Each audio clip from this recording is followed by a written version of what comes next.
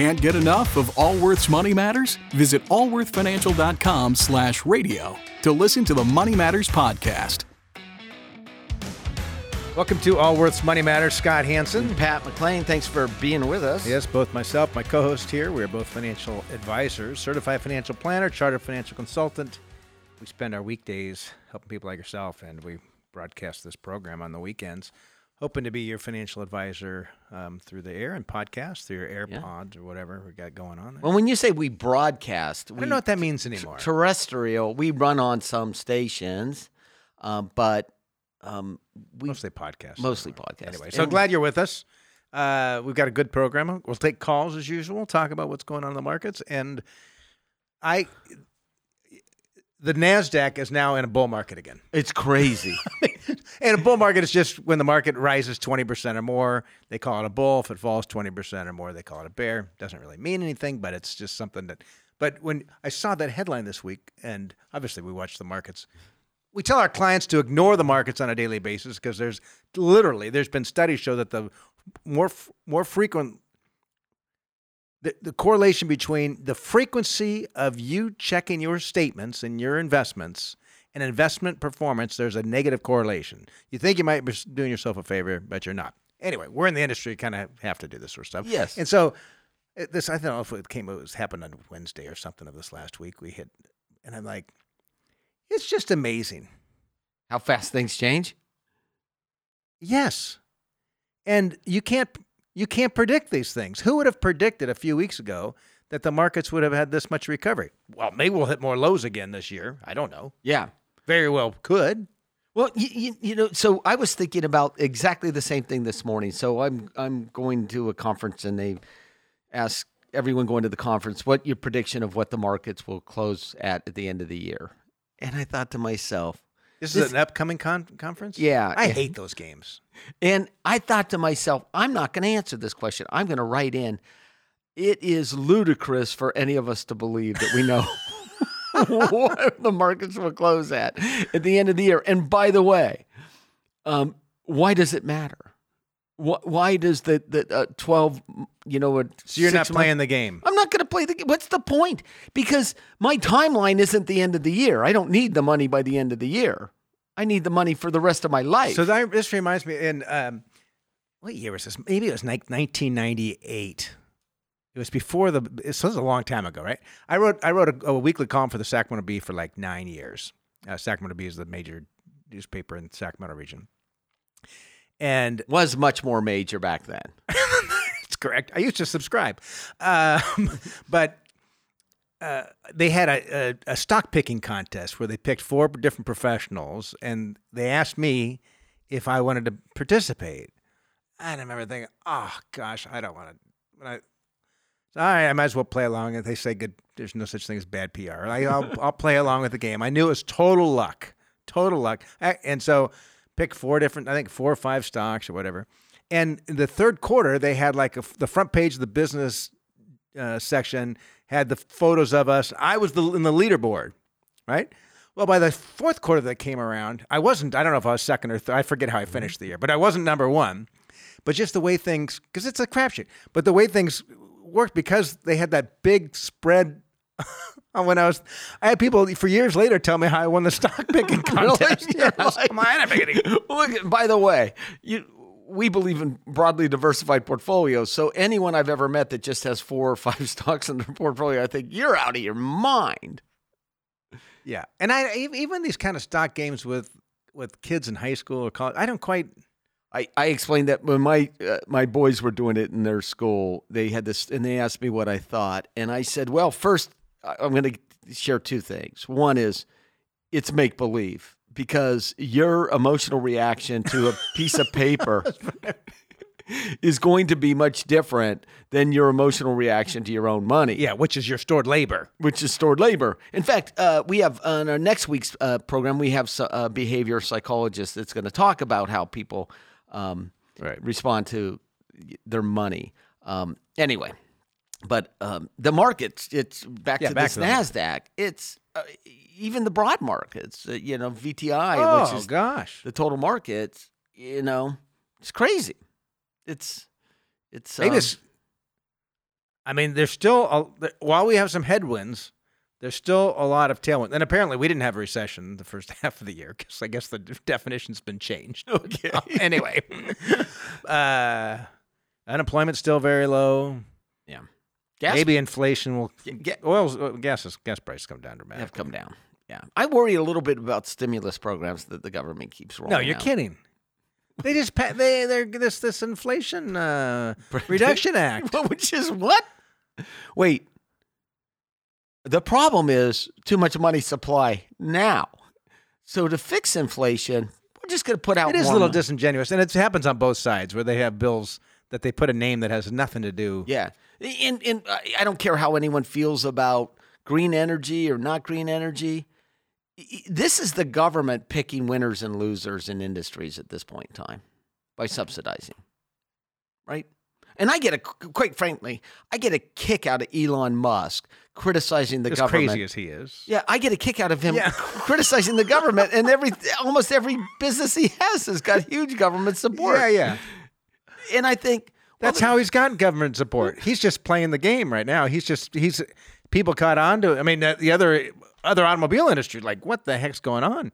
Well, yeah, we need to get the woman who runs GM says, I'm going to get a piece of this action and see if I can't cut him out of it. That's kind of what happened. Good point. Same game. That's all. He was just the first. Good point. Well, just remember, a well-diversified portfolio is going to go through ups and downs, and there will be lows and there will be highs. But what you're interested in is the long-term averages. Long-term averages. In fact, and if you found yourself made some choices 4-6 weeks ago, now you're scratching your head like, did I get out at the wrong time? It's hard. And that goes back to your emotional reaction to the money. Yeah. I mean, look at yourself in the mirror and be honest. The best thing you could do is be honest with yourself on where your strengths and where your weaknesses lie when it comes to your investing.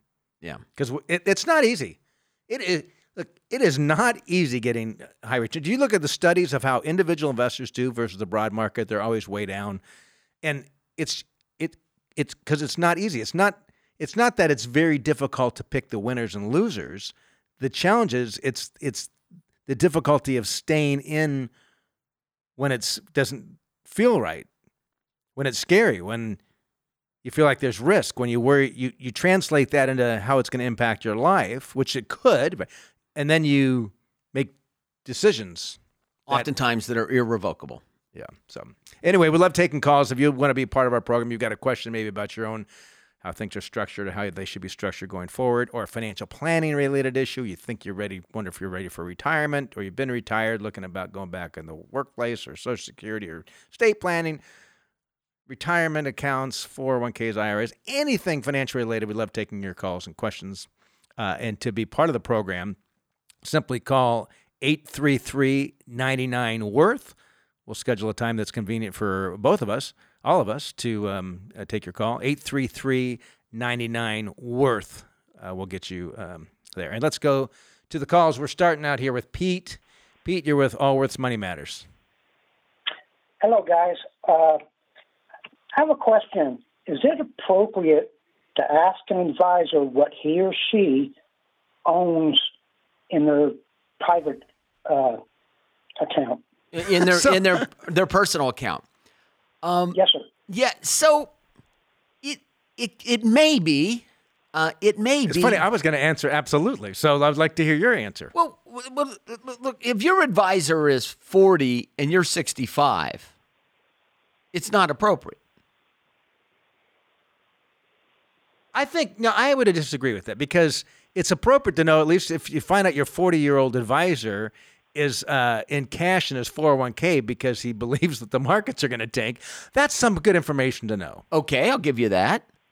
But if your advisor is 40 and has an allocation 100% in equities, and they're recommending a equity position of 60-40 to you because your time frame is different. Why do you what's driving you to this question, Pete? Well, it's kind of like when I go and vote in a voting booth. I pick candidates that have the same views as me. Yeah. All right. Well, then I think so. I remember when I was, how old was I when I started in this industry? I was, this was like 2 years out of 25? college. And I remember his name was Keith. I'm not going to give his last name. And there was this investment. He was retiring, and there was this investment. The minimum was $100,000 to be into this. And he asked me, "So Scott, are you invested in this?" The same question. Yeah, are you invested in this? And I said, "Well, to be very transparent, Keith, I don't have $100,000 yet. So Right. I was 26 or whatever. I didn't have any money. Kind of broken at that time. But no, it's not an inappropriate question. I think the bigger thing is to get an understanding of their investment philosophies, what they typically recommend to other clients. That gives you a good idea of their viewpoint. But it's not an inappropriate, No. right? So a bulk of my own portfolio is managed by Allworth, right? It's managed by our investment team, and I am not involved in the day-to-day decision-making of that portfolio. The team is, the investment Nor team. would you want to be. Nor would I want to be. And then there is a portion of my portfolio that I invest individually, but it isn't the bulk of it. And so when... And it's frankly, it's probably those areas where you're willing for that to go to zero. That's much more speculative type things. And it's where I am in my station in life. But, when I was younger, I'm 59 now, but when I was 40, I would say to my clients, this is what I have my parents in. This is what I have my aunt in. This is, right? Yeah. Which is a comparison to someone that, I love dearly, who's part of my family, and this is how I treat their investments. I should treat my clients' investments exactly the same, right? And I would use that analogy because the clients were about the same age as my aunt or aunt, depending upon what part of the country you're from, and my parents. So I wouldn't shy away from the question. Okay. No, and I'll add to that one more thing. So I have clients that are in their late 70s, early 80s, and they know that they're going to leave a bulk of their estate behind for their children, and their children are the same age as I am. And so our investment portfolio for them is exactly the same as mine for their children, because their children are exactly the same age as me. And I said to the client, how about if I just manage the money the same way I manage it for myself, for your children, because they're in a similar station in life, and we're going to manage your money for your retirement a little bit different, and we keep them in two separate accounts so that you can actually tell the difference between the investment portfolios. That help, Pete? Yeah. All right. Yeah, I was just curious. If it was appropriate, and it sounds like yes. I would. So, yeah. Listen, I don't think there is an inappropriate question that you can ask your advisor. I think that. Maybe religion, sex. Okay. Tell me about your first sexual experience.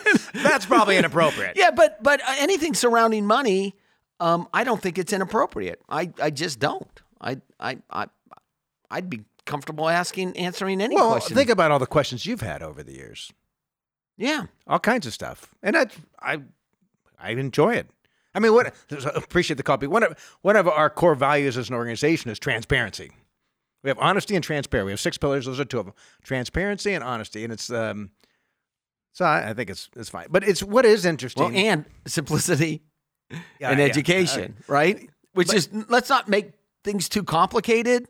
And let's make it so that the investor can understand actually what's happening with their money. But a good advisor is not one that's going to say, this is what I'm doing for me, so therefore this is what I should do for you.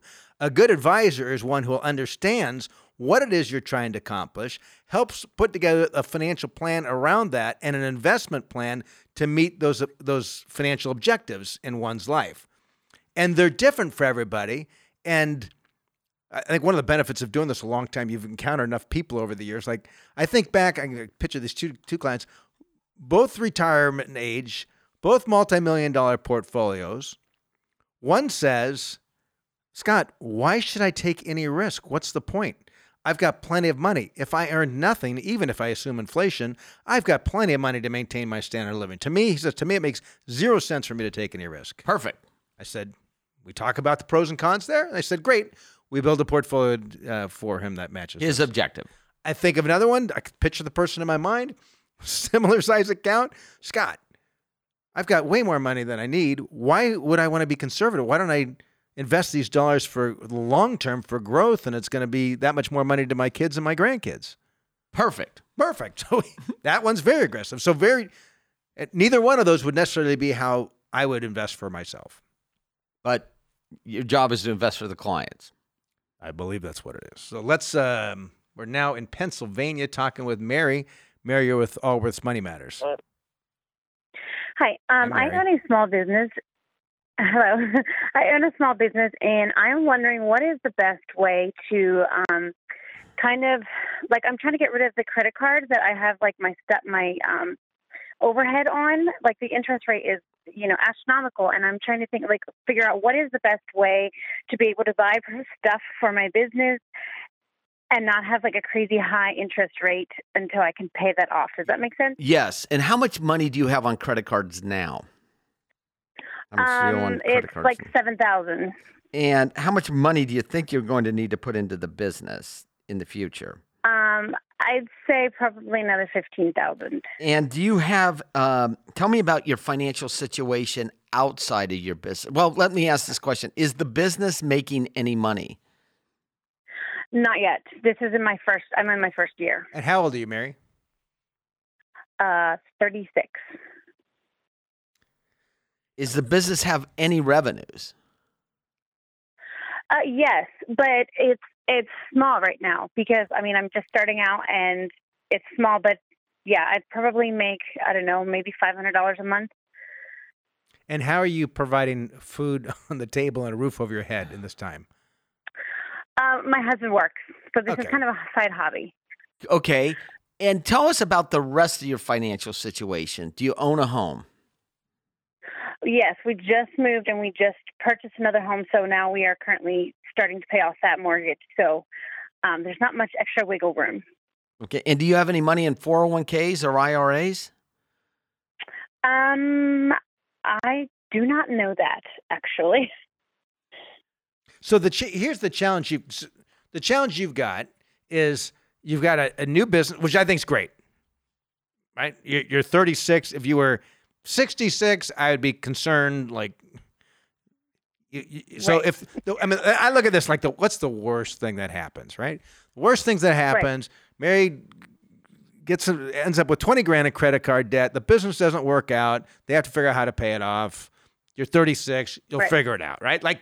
And if it works out, now you might have a nice little business for yourself. So I don't know anything about the business. I don't know anything about you, but assuming it's a somewhat decent idea and you're somewhat good at it, I think I'm pro entrepreneurship and people trying things. But the challenge you've got is you've got a brand new business with no track record. You've got very little revenue. So you're using your personal credit. Who would want to loan you any money? The credit card companies don't know what you're doing with the money. Or right? Are you taking cash advances or you're buying product with these credit cards? I'm buying product with it. And how high is the interest rate? I think it's like 12% or a little bit more than that, maybe 14%.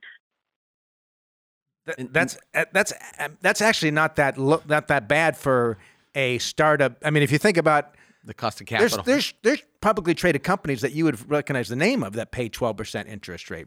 Yeah, because the situation they're in. It's not common, but that would consider some of the junk bonds that are out there. Yeah. Your cost of capital isn't that high. The only place one is you can look at an SBA loan, but you're not going to. They're not going to lend. Too small. Too small. They're not going to. There's no one that's going to actually do it. The second thing is looking at tapping some home equity. But it doesn't sound like you have any because you just moved into a new home. Is there any equity in the house?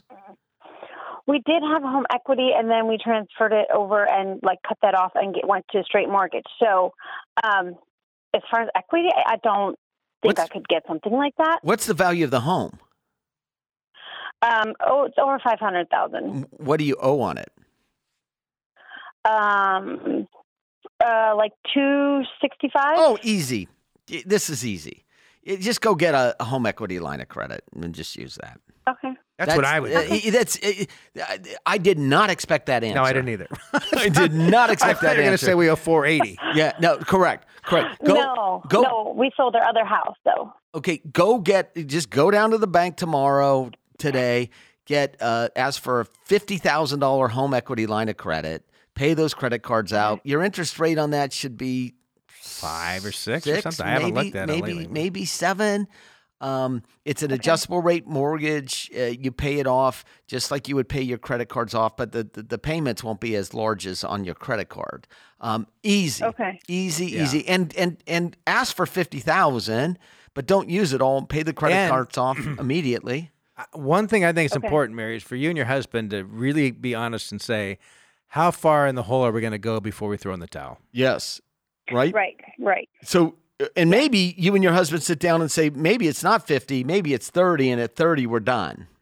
Right? If I can't make this thing work with a capital expense of $30,000, then I'm out.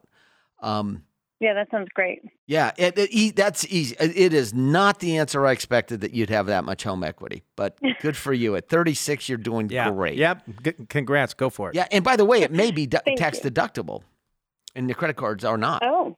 Yeah, because it's a business expense. Yeah. I guess you could tax deduct the credit cards as well. I was just thinking about the home equity. Oh, I didn't know that. Okay. Well, the home equity is no longer deductible in and of itself, but if it's used for a business expense, I think unless there's some caveat that says home equity, but it's not. It's not relevant. It's incidental. Yeah, easy. All right. Thank you so much for your time. All right. Thanks for listening to our podcast. Yes, and do us a favor if you could go on to the website and give us a review, yes. Hopefully positive. Our marketing people keep telling us you got to remind them to review the podcast because the higher the rankings, apparently, as he says, we're going to hit the tipping point sometime. Okay. We've only been doing this 27 years. It's coming. We're going to need to be patient. We're gonna get known. So, after we talked with Mary, I just was thinking, like, I recall this couple. She was a client, remarried, and he had a new I'm not going to say the kind of business because I don't want anyone to get. It was a new retail shop in a new area of town, like a new subdivision type thing in a new strip mall or whatever. And he kept like drawing into his cash. And I remember I'd sit down with them and he needed another 50,000, another 40,000. But he's retired. He was retirement age, had retired, had some money saved for retirement. He was, I don't know, late 50s or 60 or somewhere in there, as she was. And over a 2-year period, I watched him dwindle his account down just about nothing, and then finally close the doors on the business. And I had a conversation with him several times, like, hey, you need to have a line. You're not 30. We can't spend all these retirement dollars. You can't make this up. You do not have the time frame to make this up. Right? I don't care if it's your life dream. Like, what's the cost at this point? And he did it. And you see that often, though, with people at retirement time. They buy franchises of thinking they're going to make. In this conversation, a friend of mine, 28 years old, had some money in an IRA. He calls me. He says, look, Pat, I'm starting this restaurant. I got $20,000 in my IRA. You're the third financial advisor I've talked to. And they've all told me I should not use that money in the IRA because of the taxes and the penalties. And I said, I'd use it in a minute. Because he's in his 20s? Yeah, he was in his early 20s, mid-20s. And I think he was 27, 28. And I said, by the way, look, we were in our mid-20s when we started. That's right. Our advisory business. My point to him was, I used credit cards to help buy some marketing. I had credit card debt when we started the business. It probably took me another year to get out of my credit card. My point to him was, look, and I'm a financial advisor, for crying out loud. My point to him was, look, you're not going to pay any taxes because you're not going to make any money in the first year. So forget that. You got a 10% in state penalty, 12.5%, relatively low cost of capital. And his restaurant today, right? This is 30 years later, highly successful, unbelievably successful. And he he reminds me. He said, that was some pretty good advice. I'm like, well, what would you have to lose? Your best investment is in your career or your business. Most people come into wealth not by luck. It's through becoming excellent at something or having a business. Yeah. But remember, age does matter. In your 20s, it's one thing. In your 50s, those dollars are sacred dollars. So we're up against the clock. We got to take a quick break. Again, if you want to be part of our program, I'd love to take your call. 833-99-WORTH is the number. This is Allworth's Money Matters. Would you like an opinion on a financial matter you're dealing with? Whether it's about retirement, investments, taxes, or 401ks, Scott Hanson and Pat McLean would like to help you by answering your call. To join Allworth's Money Matters, call now at 833-99-WORTH. That's 833-99-WORTH. We're back with Allworth's Money Matters. Scott Hanson. Pat McLean. You know, there are times that I really love the profession I'm in. There are times I'm like, why am I doing this? Because can be a really challenging industry. And there's times that I just love it. And I think what I love about it, it's the human nature factor that is the most fascinating about it. It's not necessarily the financial markets, but they're driven by. They drive a lot of human nature. Yeah. I don't know. It's a fascinating thing. Money is a funny thing, and those are the times you feel good about it. Tell us about when you feel like you don't like it. It is. You develop deep relations with lots of people. I remember, but are they're kind of deep. It's not like you're going to their kids, Yeah. Well, although I shouldn't say that. I've gone to clients' children's wedding, but those were clients that turned into friendships over time. But yeah, it is. It's mostly rewarding. I remember years ago when I was early in the business, and someone had been in the business a long time. He says, "What I like about the business," he says, "it's a very humbling business." He says, "There's nothing like losing a client's money and facing the client. The feeling that you have when a client entrusts their portfolio and it falls in value and they're panicked and you've got to steer them through that." He says that's a humbling experience. I would add to that temporarily losing clients' money, because it gets easier if you've done it a long time, because when you're young, it's all history and it's textbook and it's knowledge. It's not wisdom. When you've done it a while, you've lived through those seasons, you know that the things come back, you know that the plans you put in place work. It's not. Good point. It's not nearly as nerve-wracking. Yeah. The temporary declines are not loss of money. How you turn a temporary decline into a permanent loss of money is selling at the wrong times. So is my son, who my third child works for a private equity firm in Los Angeles, and he calls it when you hit print.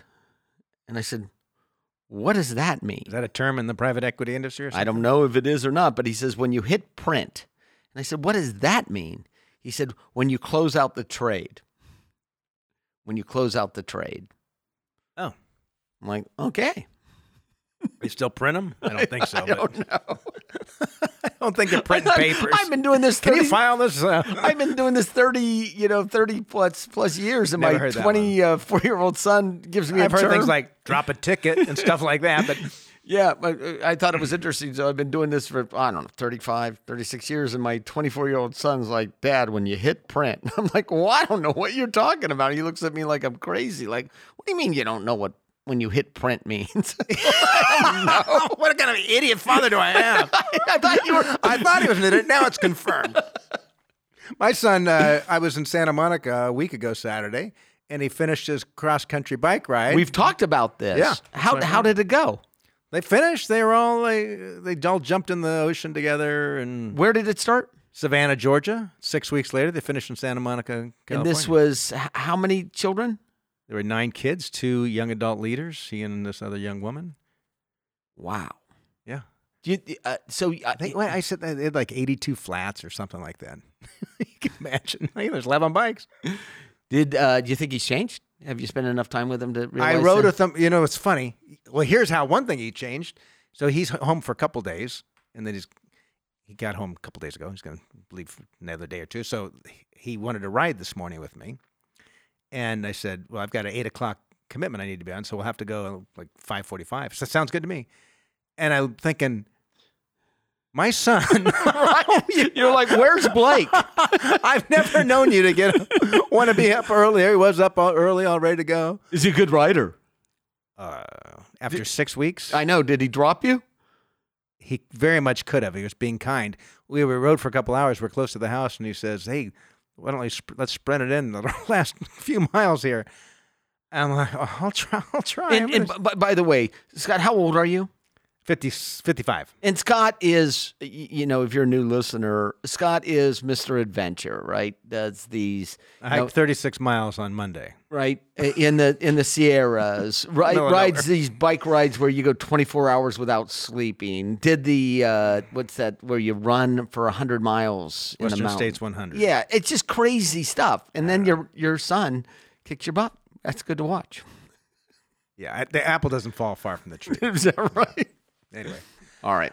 Well, I'm glad he got back safe. Yeah. And on to the next adventure. On to the next. Hey, before we go back to the calls, we've asked one of our advisors to join us, Adam Peters. And Adam works out of our Denver office, one of our certified financial planners. And Adam, welcome to Allworth Money Matters. Thanks for having me. Thank you. And how long have you, just out of curiosity, how long have you been a practicing advisor? How long have you been a This CFP? is my 23rd year couple in this times. great industry. And how long have you been with us? A little over 8. Perfect. Wow, that's a long time. Yeah. Sounds like about It seems much long. 50. No, sorry. Just kidding. Adam. 8 wonderful years. We'd all agree. So, hey, the reason we're having you on is you're one of our presenters for a Social Security workshop coming up. Why don't you tell us about why, as a financial advisor of 20 plus years, why you think this is such an important factor for people who've saved well? You know, I think it's an important issue. One reason just being, you know, people rarely invest or pay into something for 40 plus years. You know, from the time a person's working career begins, you know, in their early to mid 20s, usually till the time they start Social Security, which is no earlier than 62. I mean, they've paid into it for over 4 decades. So they want to see really how those dollars have been saved for them and how that's going to work for them for the next couple of decades.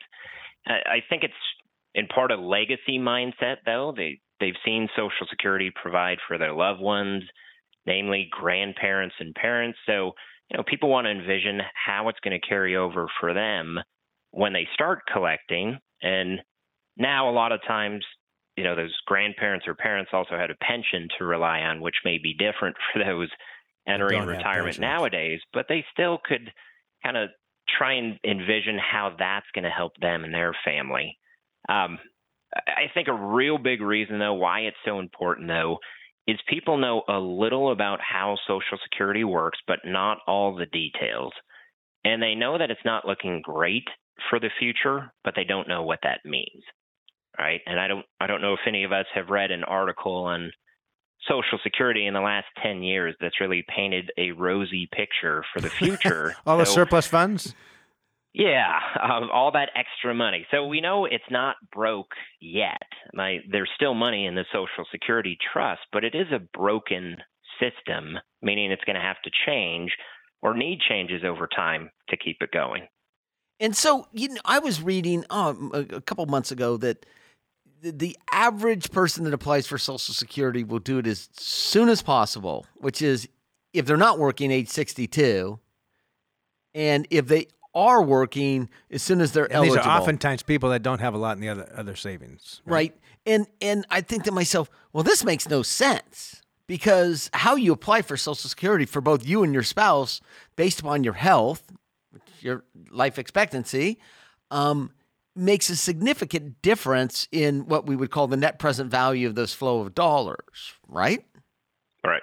And I read the statistic and I thought, this is just uninformed. And by the way, you're not going to get any of the information from the Social Security about the best way for you to file for Social Security. They're just going to tell you how much you're going to get.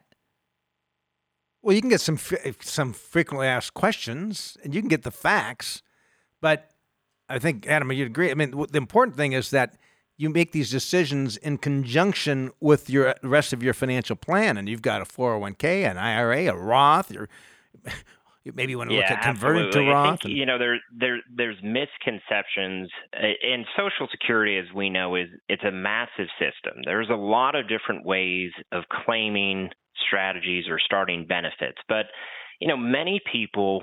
And I've heard this from clients throughout the years. They've heard from so-and-so that, hey, I heard you're supposed to start at 70, or I heard you're supposed to start at 62, but they haven't really taken it beyond that. They don't know how Social Security works. They don't know the options.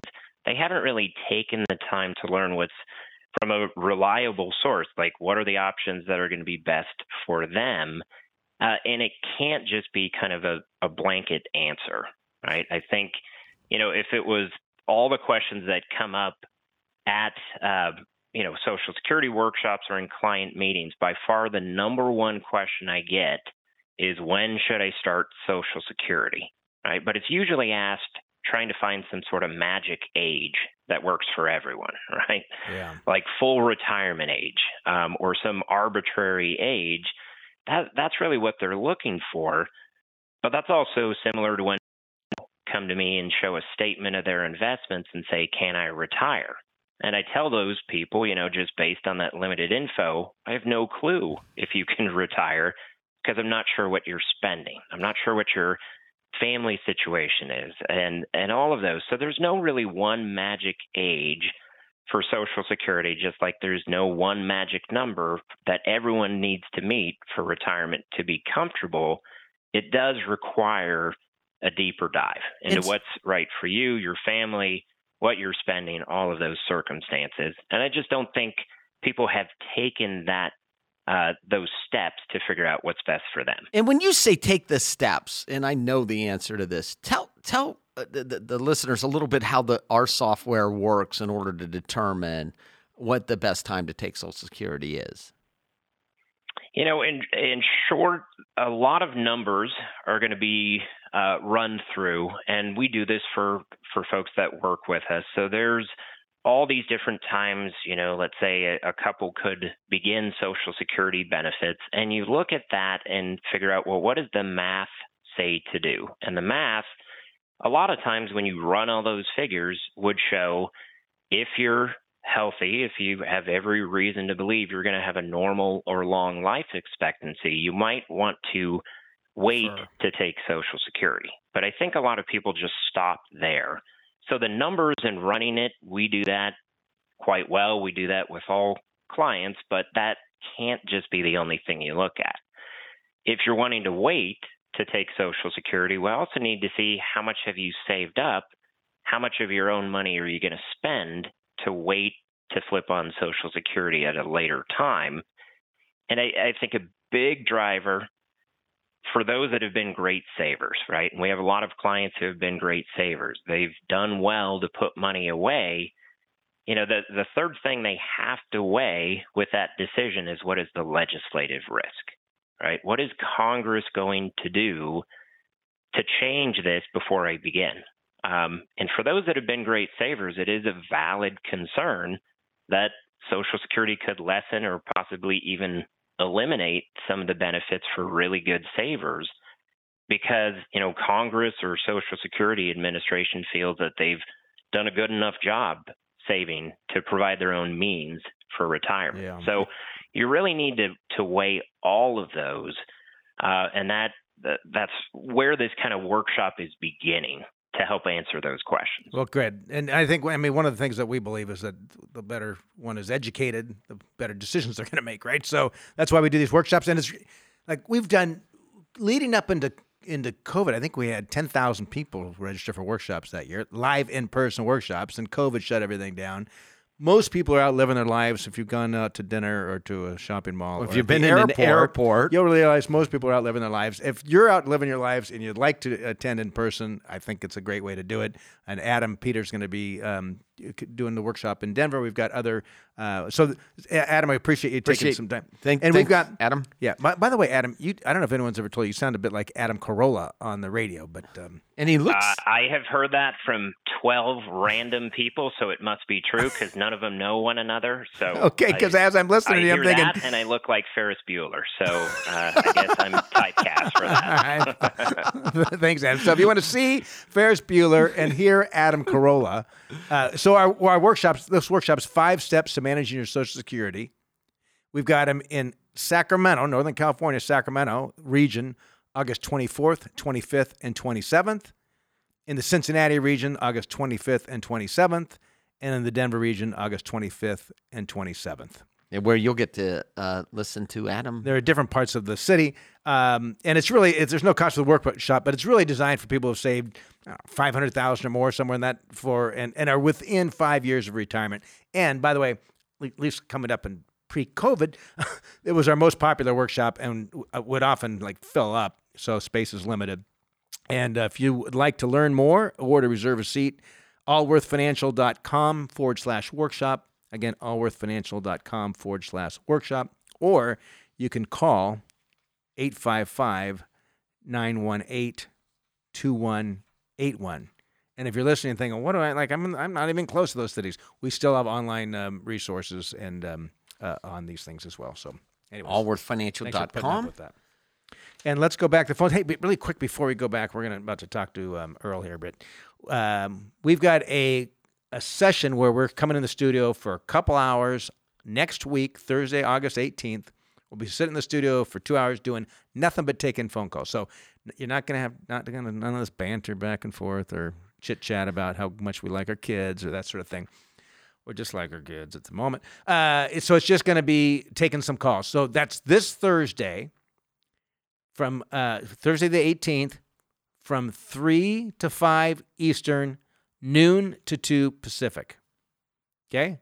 This Thursday, 3 to 5 Eastern, noon to 2 Pacific. I could probably go into Mountain Time, but figure you'll figure it out. You'll figure it out. And if you can't figure it out, just pull out your iPhone and just look to see what time it is. It's at 12 to 2 Pacific where we broadcast. And the number you want to call at that time is 833-99-WORTH. Again, 833-99-WORTH this Thursday. So, all right, we're in Colorado talking with Earl. Earl, you're with Allworth's Money Matters. Hey, Scott and Pat, how you doing? Hi, Earl. Hey, good to talk to you. Thanks for taking my call. Yes. Sure. What can we do for you? Hey, listen, my wife and I have both 100 life insurance with 100,000 on each of us, and that's $100,000 on each of us. Okay. Uh-huh. And that's just straight burial. But we're considering switching to a life insurance policy IUL with the long-term care rider. Okay. Put 100,000 on both of us, which would basically give us 2.5 years. I guess if one of us got ill, which would be like 4% per month. That's in-term care. Okay. But, if we were in a house, I think it would be like 3,000 or a little less. But I'm just wondering, because it's like a $140 difference in either. Is that a good place to put money? Because I'm going to retire in January of 2024.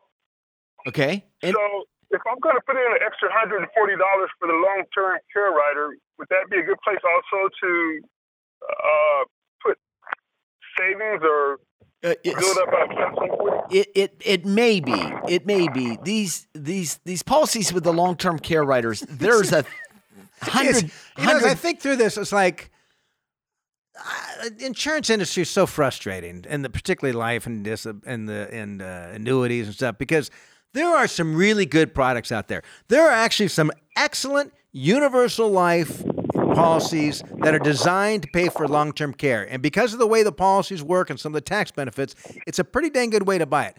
My challenge with it is the way the insurance company sells it and the conflicts that exist between a producer, insurance salesperson, and a buyer of the product, because the salesperson has a financial incentive to sell the most expensive, the one that's going to pay the greatest amount of commission. right? That's what they're Right. incentivized Doesn't mean to that do. they're going to do that, but that's what they're incentivized to do. That's what their economics say. That's right. And so sometimes I see, and some of these policies can be quite flexible in the way they're structured. And sometimes I see these policies like, this thing was designed for high commission, not designed for what's in the best interest of And us. there's 100 different flavors of these life insurance policies with the long-term care riders on them. So what's the rest of your financial situation? How much money do you have? By the way, if I were to buy any policy like this, I'd buy it from a certified financial planner. They have a fiduciary duty. They can lose their CFP designation if they don't put a client's interest first at all times when they're recommending a product like this. So, at least one. So what's the rest of your financial situation? Is your home paid for? No, it's not. I have we've got like 400 left on our home. How much? 400,000. What's the value of the home? 800. And how much money do you have in savings? In savings, we've got like 138,000. How about your retirement accounts? How are you getting? So you say you're retiring next year. What we hear first of all is you have a $400,000 mortgage. So where's your retirement income coming from when you retire? Right, my retirement income is coming from a pension. And how much? Like $3,900 a month. And how much do you make now? Right now, I make 110. And how old are you, Earl? I'm 61. So you make $3,900 a month. You owe, and you're making 102 now, and you've got 138 in the bank. And how much do you have in IRAs or 401ks? Right, 401k, I got 83,000. Stock, I got 37,000, and in a brokerage fund, I got 18,000. That's what I have. Yeah. I'm gonna. You called me and asked me about long-term care. That is. Right. You asked my opinion. That is the least of your concerns. That would be on a list of 10. To me, number 10, 11, or 12. I question whether you have the ability to retire and stay in that house. Right.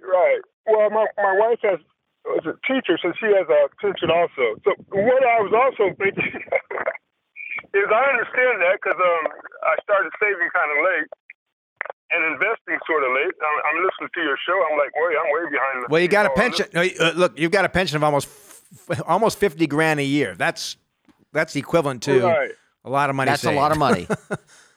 Well, yeah, it'll be actually 53 with my wife's included.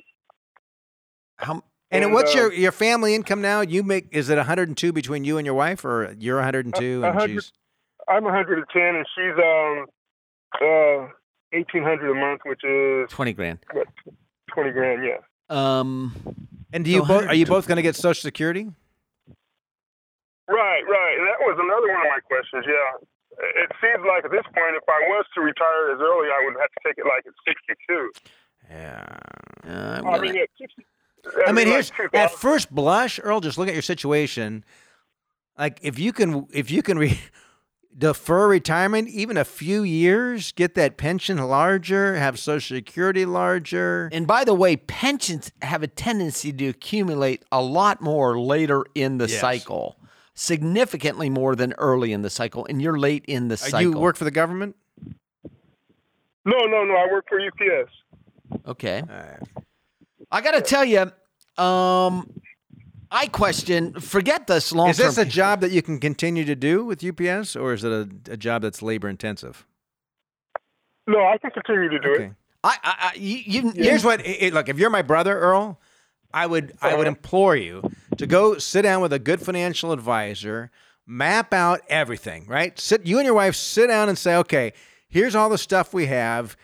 Here's what we'd like retirement to look like. And they can run through a variety of scenarios. They can say, okay, great. You retire today. Here's what your income's going to look like for the next few years. Here's what's going to look like 10 years out, 15, 20, right? Because odds are one of you at least one of you are going to make it into your 90s, statistically, based on your age. Probably my wife, yeah. Yeah, and the thing that scares me is this $400,000 mortgage. If you said you had no mortgage on the home, easy. Right. And I was considering like a reverse mortgage there. Might be an option. It's probably a little bit over the limit. And you're a little young. These are the kind of questions that I think you need to go through. I think answering all those things. I think the concern that we have, you suddenly say, I'm retiring. There's not quite enough money to make, like, where are we going to make up the difference? We start drawing down some of the money that we saved, which isn't a lot anyway, right? And then we get ourselves in positions like, oh, crud, and we take Social Security early, which I would probably not recommend, right? You'd end up taking Social Security early, so that'll be a much lower amount. And then you find yourself, what if inflation continues and that $3,900 is worth like $2,000 or $1,500 in real purchasing power? Then we're like, now, like, it's not the paying for long-term care. It's how do we even pay for life? I'm going to share a quick story. One of my own relatives came to me and said, I think I'm going to retire. What do you think? And I asked the same questions. And I said, maybe. You need to go get a financial plan done. My own relative. I offered to pay for it. Because even in my own firm, we don't give this stuff away for free. So I will pay for your financial plan because I love you and I care that much about your retirement. And I can't answer the question for you. You have to go through the math. So the answer on the long-term care is don't make a decision on that.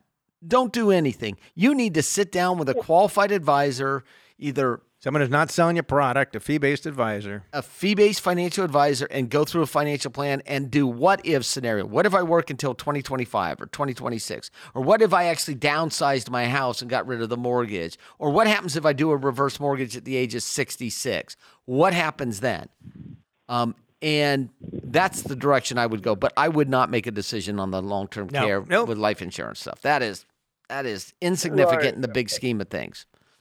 Well, it's I'm just considering it because we're just getting ready to switch over. I understand. Don't do anything. Switch over. Don't do anything. I wouldn't switch anything right now. Don't do anything. And unless that person who's going to be trying to sell you the policy is also a fee-based, which I don't think so, financial advisor, well-equipped in these matters, I would hold off on that. You need to do the overall retirement planning first. The plan is so important here, particularly in this situation. Not the product. We're out of time. It's been great being with you. This has been Allworth's Money Matters. This program has been brought to you by Allworth Financial, a registered investment advisory firm. Any ideas presented during this program are not intended to provide specific financial advice. You should consult your own financial advisor, tax consultant, or estate planning attorney to conduct your own due diligence.